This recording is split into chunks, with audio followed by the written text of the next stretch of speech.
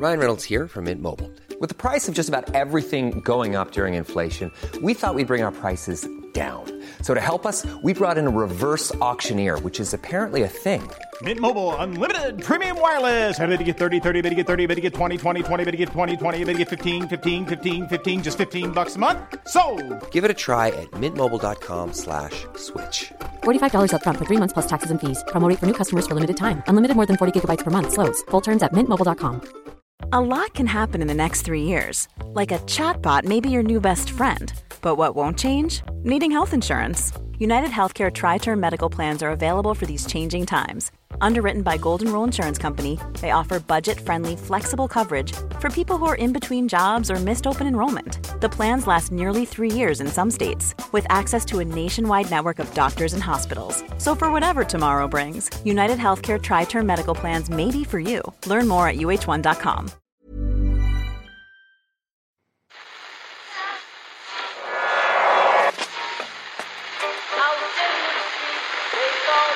What time is that? That's the second time it's gone off. They never go home, those boys.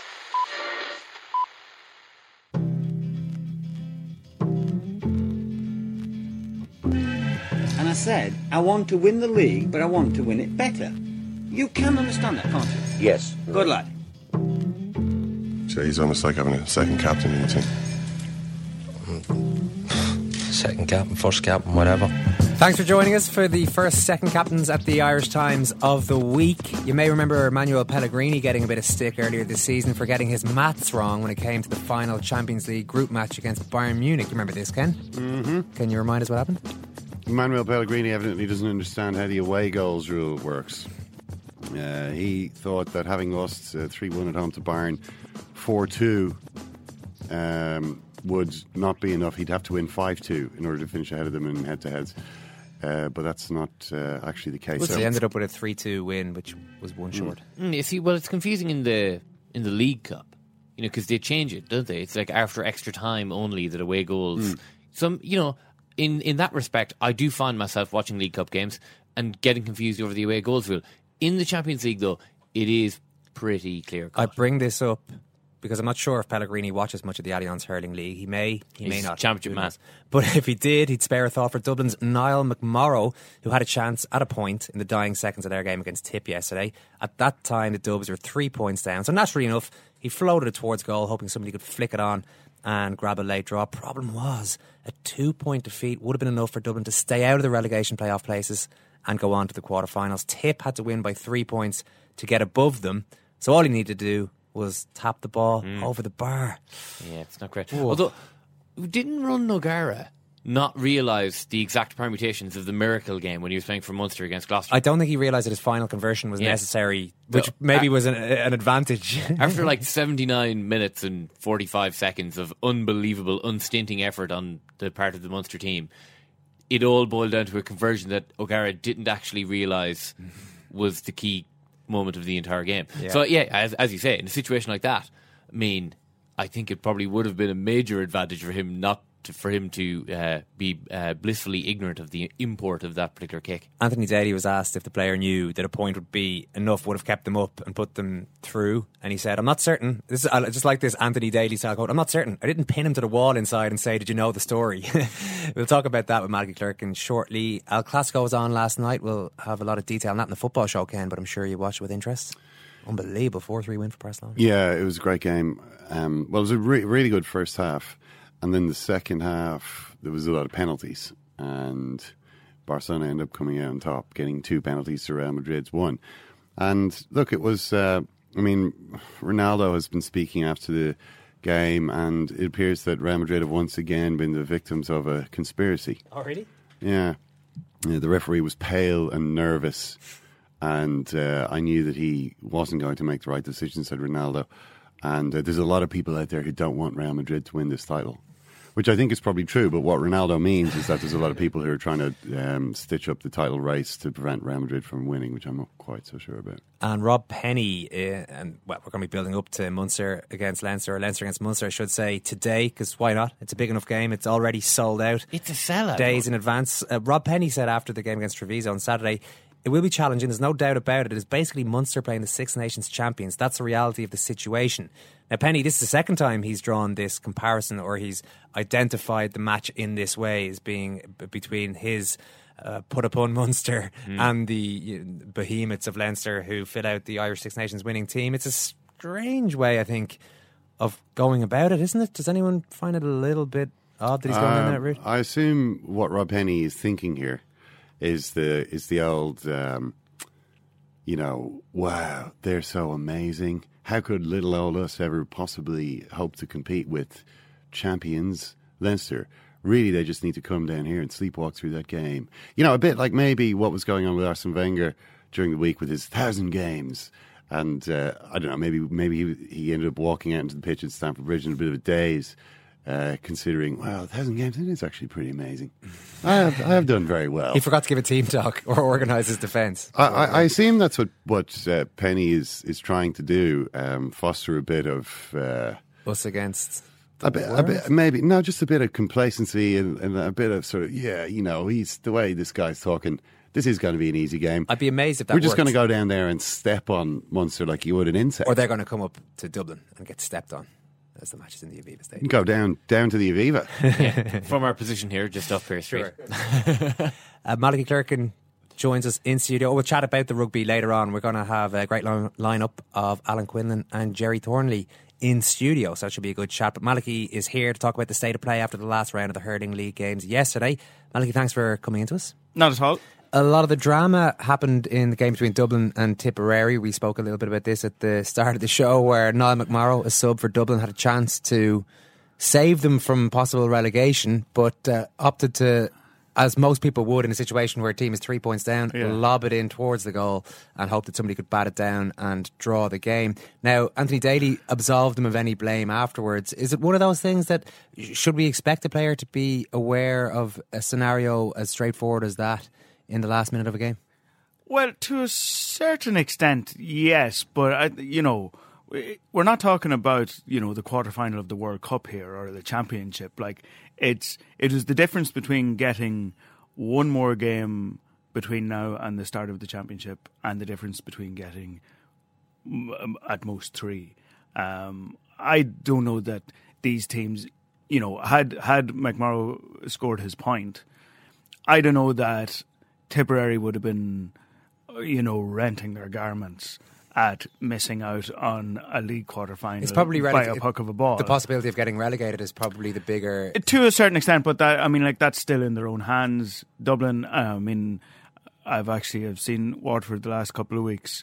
I don't know that Dublin would have a whole pile to fear playing against them. Yeah. I know Waterford have played against Clare and Kilkenny in the last couple of weeks, and you're not going to find too much harder test than that, certainly away from home. But I think if we were talking about something that really, really mattered, then yes, the players should know and be more aware of scoring the point or lobbing it in or anything. But you're like going that. down the Anthony Daly road. You're absolving Niall McMorrow of any great blame. I don't as I say. I don't think the cause and effect is particularly damning. Dublin have had an interesting league now. They go into relegation playoff despite beating Clare and Kilkenny. I don't know what that says. I guess it says that they're inconsistent but capable of beating the big teams on certain days. Yeah, I think it also says something about the league. Because it is such a compacted league. Weeks run into weeks, and the whole thing is over before you notice it.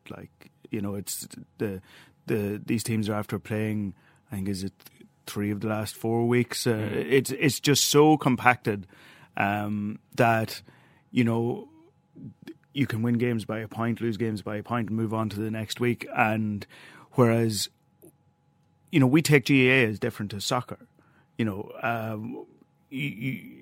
GAA games, because we focus on the championship so much, because it's all that really matters to us at the end of any year. Every game becomes kind of epochal, and every game has 3 or 4 weeks after it. Yeah, and huge postmortems. Exactly. Postmortems after every game. Yeah.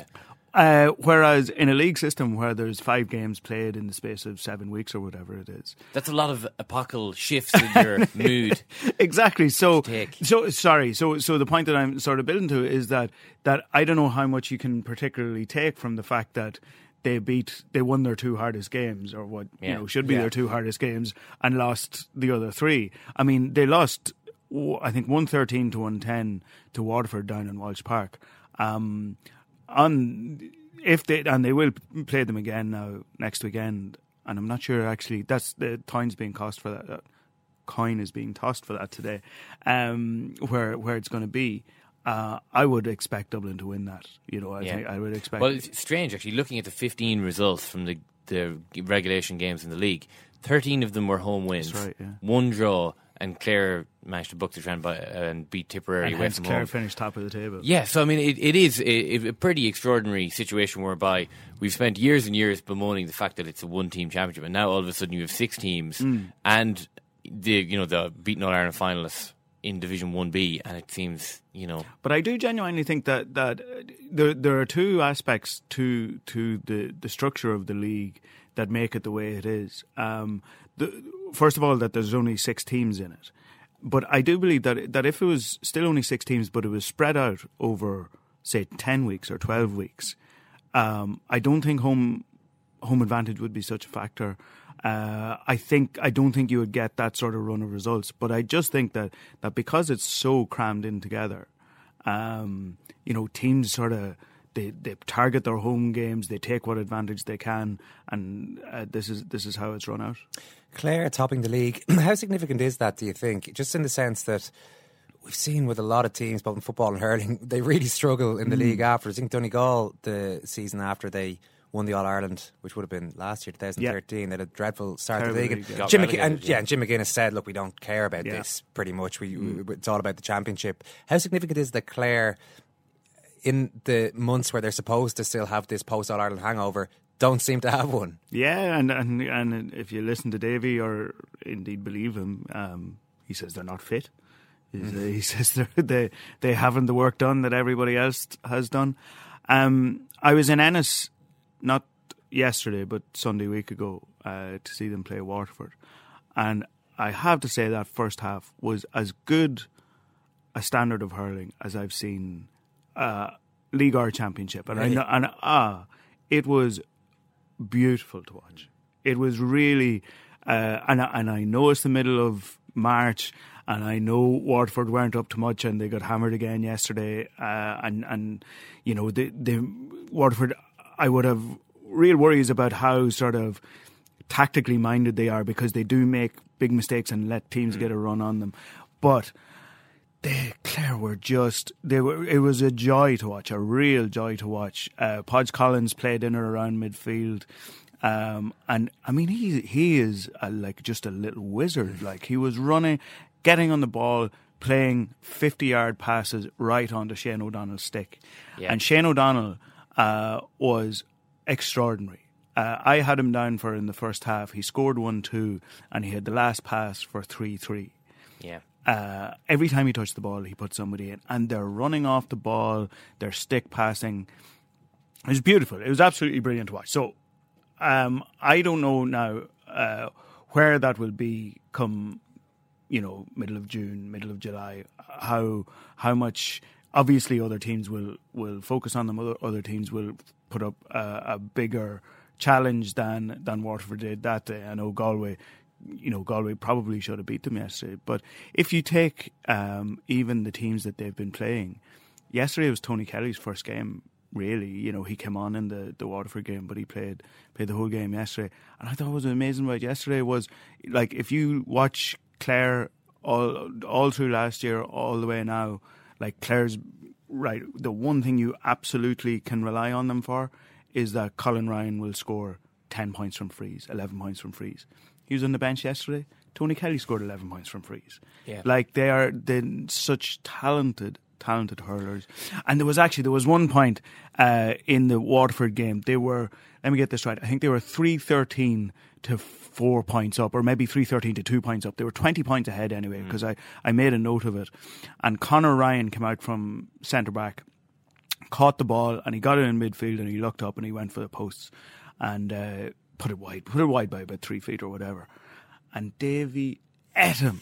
He absolutely took the ears off him. And in Ennis, like, the dugout is right in front of the stand, like, so much so that the subs are actually sitting, like, you can touch them from the press box. Like, it's really small, and so everybody in the ground could hear Davy, and he ate him, and all he said to him was, Conor, use it. Now, he didn't say it as politely as that, but he said, and the next 2 minutes later, Conor Ryan got the ball. He played a 1-2 with Colin Galvin in midfield and put it over the bar. And you're just going, like, they were 20 points up at that stage. If ever you were allowed to take a pot at the posts in 20 yards of space. I wonder, long term, does that start wearing on the players? It's totally unfair on Davy because he's done so well with them so far. But if you're playing for a manager, I did notice that the odd time that he would shout at somebody who was over, like, you know, say at wing half forward or whatever, it would take them 3 or 4 Connors for him to turn around. Pretend you don't hear the manager. You could I would have thought, in fairness, he's not going to stop shouting, so you may as well just turn around the first half. You can nearly hear them roll their eyes. Yeah. So, Malachy, we don't like making sweeping statements based on the regulation phase of the Allianz Hurling League, but I do want to ask you, who's going to win the All-Ireland this year? Yeah, the team that beats Clare, you know, just from the couple of times I've seen them, will be very, very close. Like, they're not stopping. And, you know, I don't know, a few injuries might hurt them, you know, although they're all very talented. I don't know how far they would be able to go if, say, Podge Collins had to miss 3 games or if Tony Kelly had to miss 3 games. But they're very strong across the half-back line. Kilkenny were great yesterday. I know that people are making a big deal out of, you know, how many players Cody has used. I still don't know that of the newer faces, how many of them are really going to push the guys out. Cody said afterwards that he does feel they have depth now, and this is something when Keith Duggan interviewed him a few weeks back, he said that he didn't get it right in the league last year. That's he didn't true. introduce enough new faces. He feels he has, and they finished with a 4-22 scoreline against Waterford. That is true, but at the same time, their big players yesterday, Jackie Tyrrell was playing at centre back. Even say the newer breed, Colin Fennelly has been around for 4 or 5 years, and now he's coming to fruition. I tell you one player who has really impressed me in the league, and he's sort of new, but he's not. Walter Walsh. I was going to say, he looks like exactly the kind of player they need. The kind of guy who will score 4 points from wing forward every day. It's funny. This is how the apprenticeship is served in Kilkenny. That you make the team, and then you're on the team for 2 years, it's kind of, it's so gradual, you know, that you eventually become the Owen Larkin or the Richie. Although Hogan. that guy gets to start in an All-Ireland final for his first ever game for the county. Exactly, yeah. But I mean, that was, you know, that's, I suppose. But he looks like he belongs. Yeah, in a real absolutely. way. But I don't know how many of the other sort of added extras are going to really push them. You know, JJ came back yesterday. Kieran Joyce came on. Owen Larkin has been there the whole way through. Shefflin's played the whole way through. Tommy will be back. Like, I don't think any of us really buy that Tommy Walsh isn't going to start in the championship. No. And it just all that we know about the world doesn't is wrong. sound right. You know? All right, listen, Malachy, brilliant. Thank you. Cheers. I knew the place. Clough, as he calls me, Rebby, didn't know them. He said to me, what can you do that the boss hasn't done? You, the boss. And I said, I want to win the league, but I want to win it better. But there's no way to win it better. Why not? No. But that's the only hope I've got. We're doing lost 4 matches. And then, but I can only look straight. You can understand that, can't you? Yes. Good lad. Clough, as he calls me, Rebby. Good lad. Now that might mean, you know, aiming for utopia, and it might mean being a little bit stupid. But that is the way I am.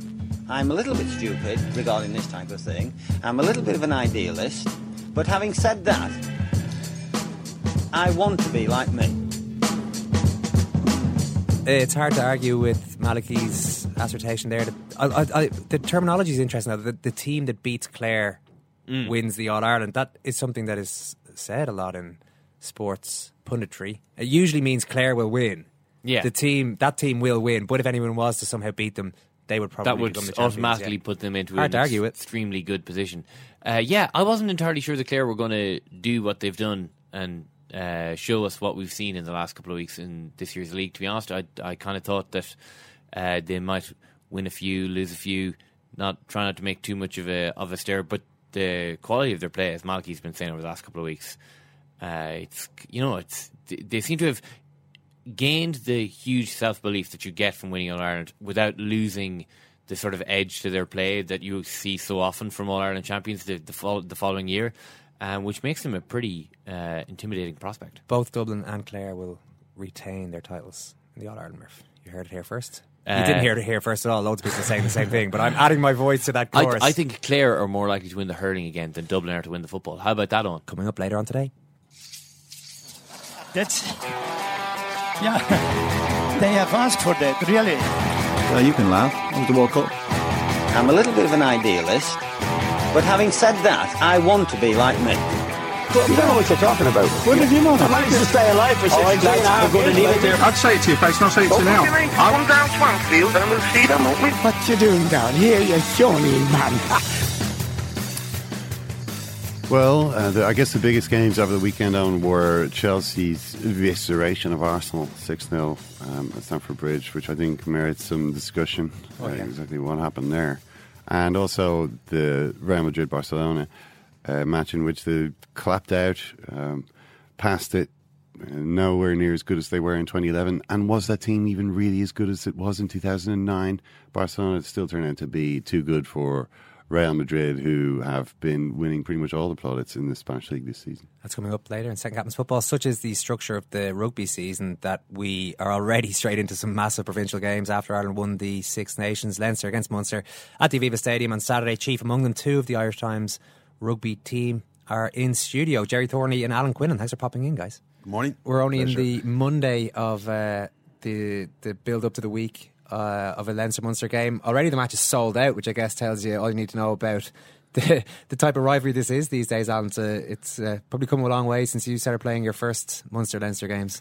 Yeah, absolutely. There's, I suppose, with Leinster's recent success and the rivalry was always there. I think, Munster was involved in 2 Heineken Cups, and then Leinster went and won 3 Heineken Cups, and it's really cranked up the rivalry between the two provinces and the fans, I think.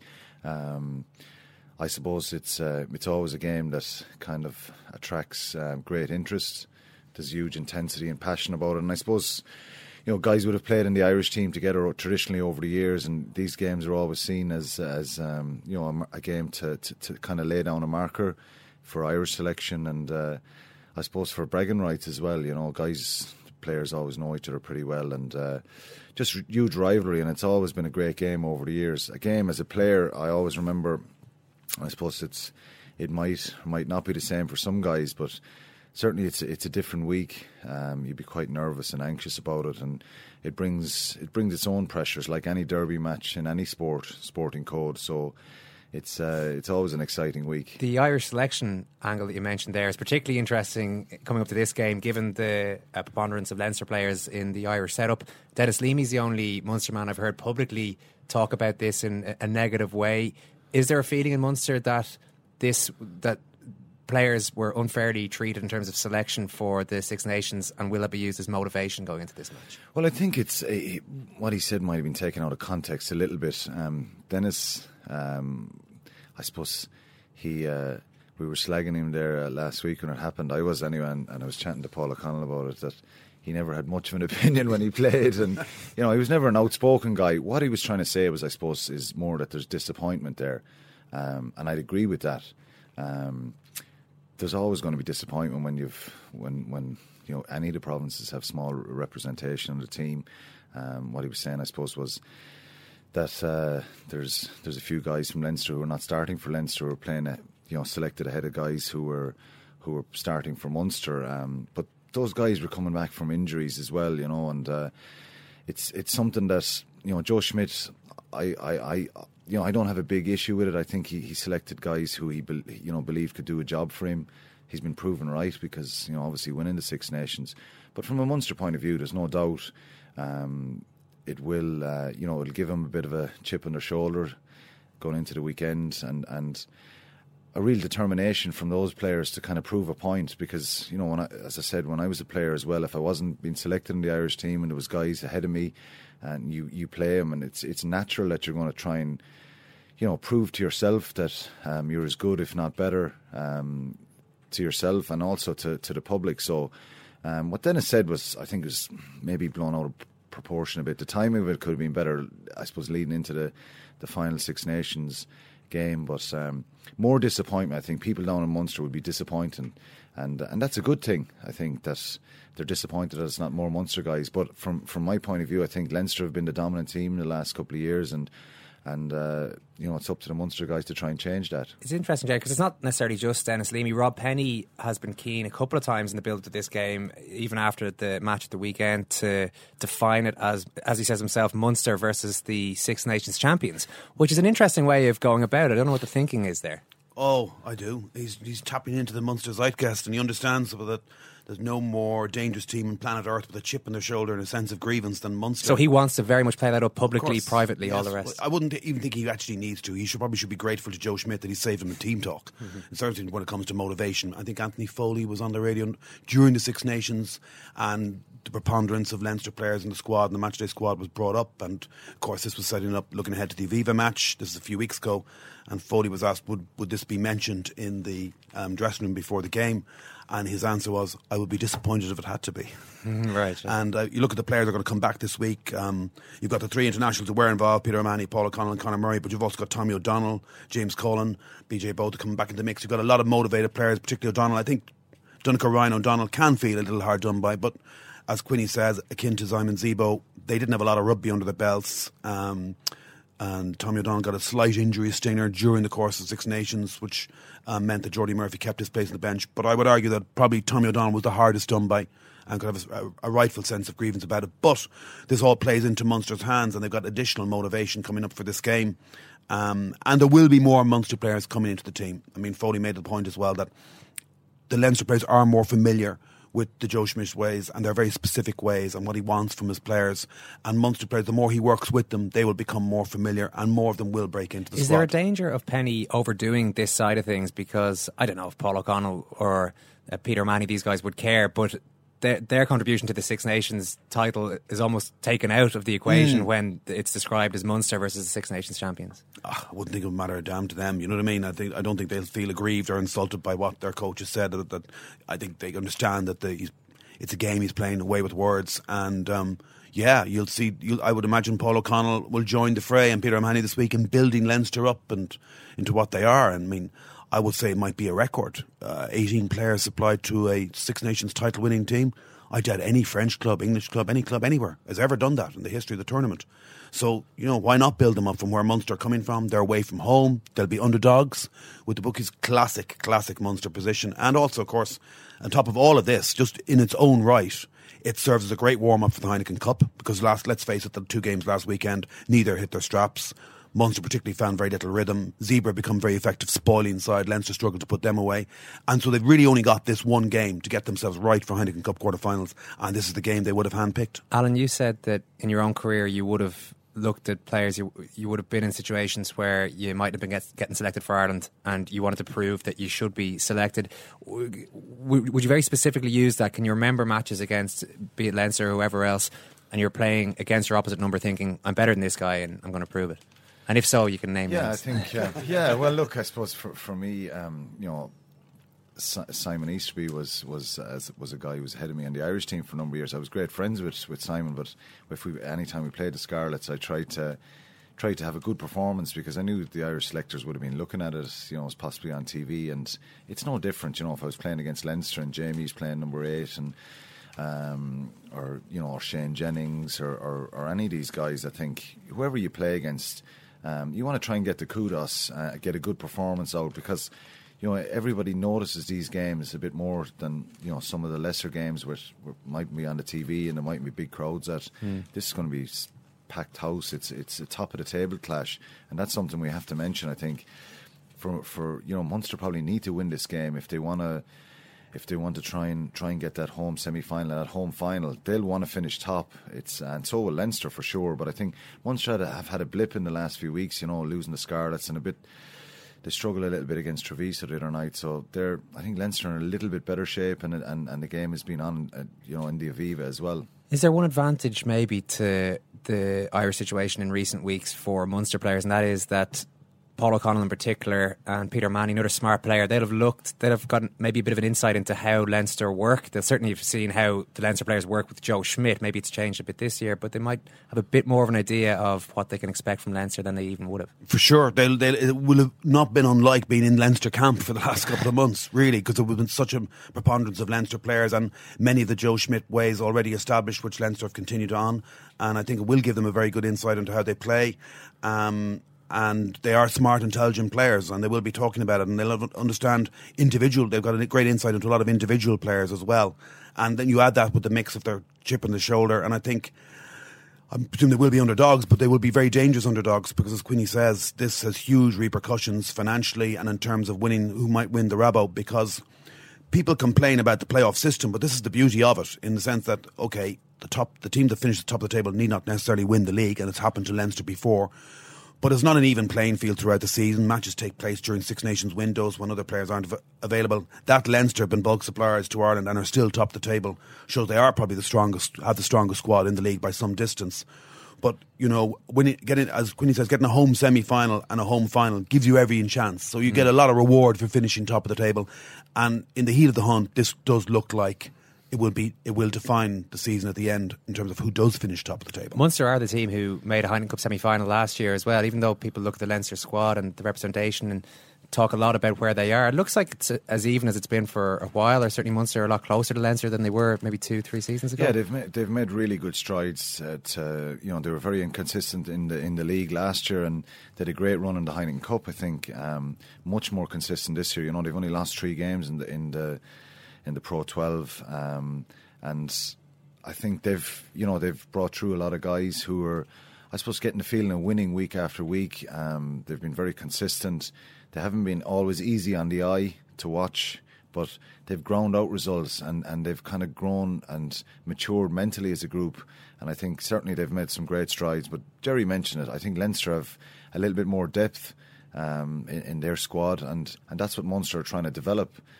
Get some depth, and I think it's important this week that, from Munster's point of view, and Rob Penny has said this himself. I think initially the interview after the game, that remark he made was, I'm not sure it was the wisest thing to say, but about Munster versus the Six Nations champions. Yeah. I think Munster have to focus on they just have to focus on the team effort this week. If they kind of get carried away and trying to prove a point and going on solo runs and individuals kind of trying to make it, make an impact themselves and losing that focus for how important the team is, because the team is only as good as how you feed into it as an individual. And with O'Connell coming back into that group, he kind of gives everyone a lift. Peter O'Mahony as well, he's been a great captain for him this year, and Conor Murray, BJ, both of these guys that Jerry mentioned are coming back. They'll give him a big boost, because there are a lot of experienced guys who've played huge games throughout the world. And that's probably a point I'll speak about during the week. It's a good point you make. It's a form of discipline, and then there's the actual discipline in terms of yellow cards, penalties, red cards even. I remember one day Ulster coming down to Thomond Park being very, very pumped up for the game, stony-eyed, somebody walking onto the pitch, no eye contact with anybody. You could see they were really up for it, and they got an early red card in the game and you blew them away. I'd say you might have been playing that. You can want to win these 2 matches, and you can have too much of a chip on your shoulder for these matches, can't you? You have to be aggressive, but you have to get the fundamentals right. Scrum and line out, the basics of the game, defend well, because Leinster team who kind of, when they get a bit of momentum going, they build phases, quick phases. Mm-hmm.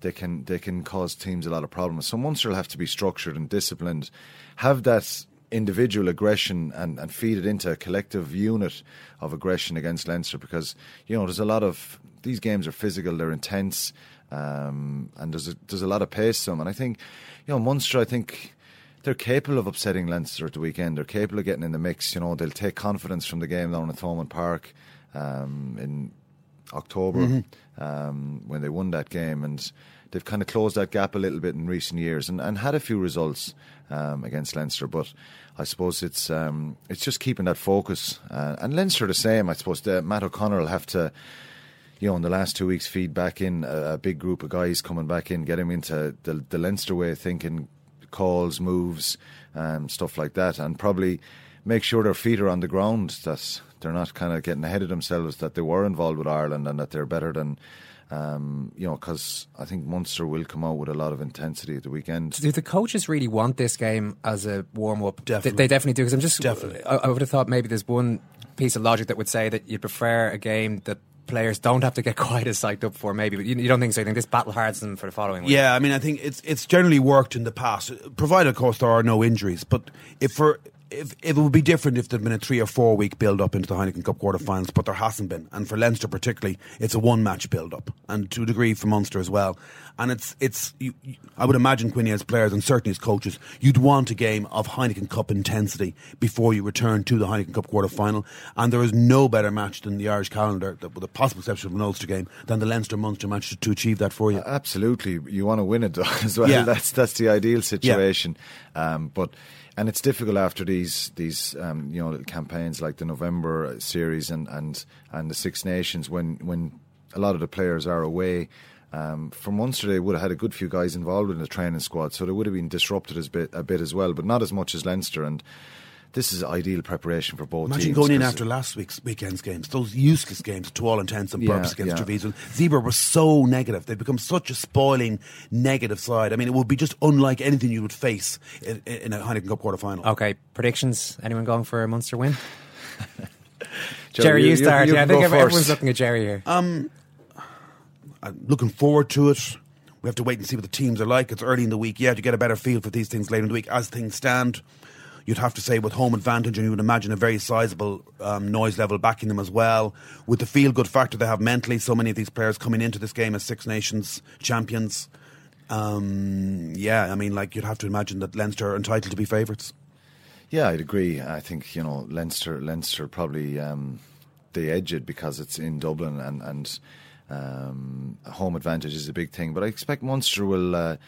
they weren't great against Treviso the other night. I think they'll be a lot better this weekend with all the players coming back in. But what Leinster, what you're going to get from it, they're sure of what they're about, aren't they? Talent-wise, though, is it not a little bit closer? Even in the back line, if you think that Sexton's gone, Nassay was gone, these kind of players aren't there anymore. Is it a little bit more even?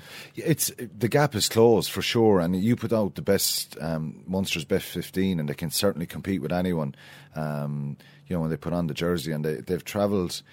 They've got good results away from home in the last couple of years, so they're capable of going to Dublin and getting a good performance. And I think the game will be close. There'll be a serious bite to the game, but I suppose you'd have to say Leinster. You're still talking about Leinster perming two from Dave Carney, Luke Fitzgerald, Fergus McFadden, and Zane Kirshner. One of them mightn't even make the bench. All right, 2 Leinster predictions. Alan, Jerry, brilliant stuff. Thank you. Cheers. Pleasure. Hairdryer is a metaphor for the current of hot air generated by furious blasts of temper. The hairdryer with which Alex Ferguson was famously associated. He threw a hairdryer, I think, at David Beckham. I thought that he threw a hairdryer at David Beckham. Is that right? No.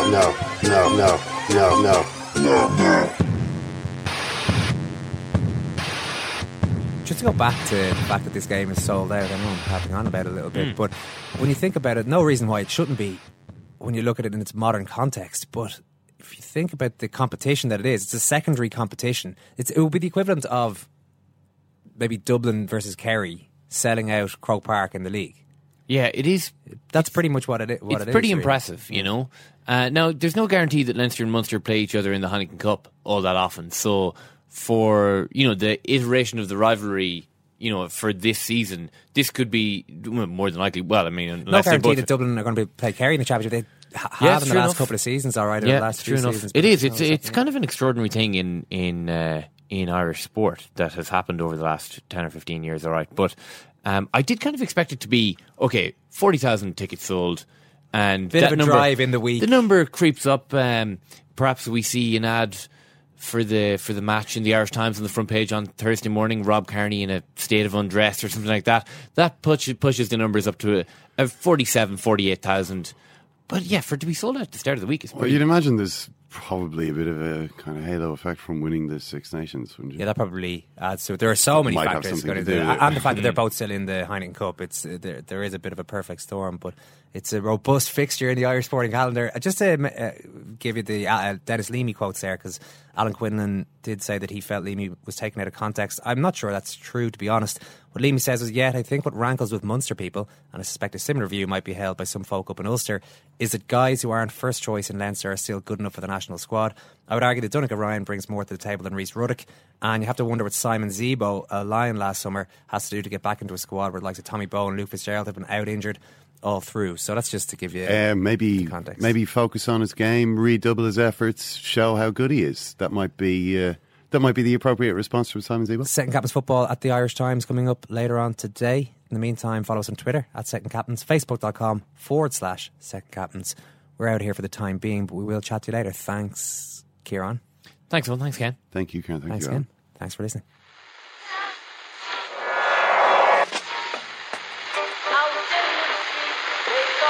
Which one is that? That's the second time it's gone off.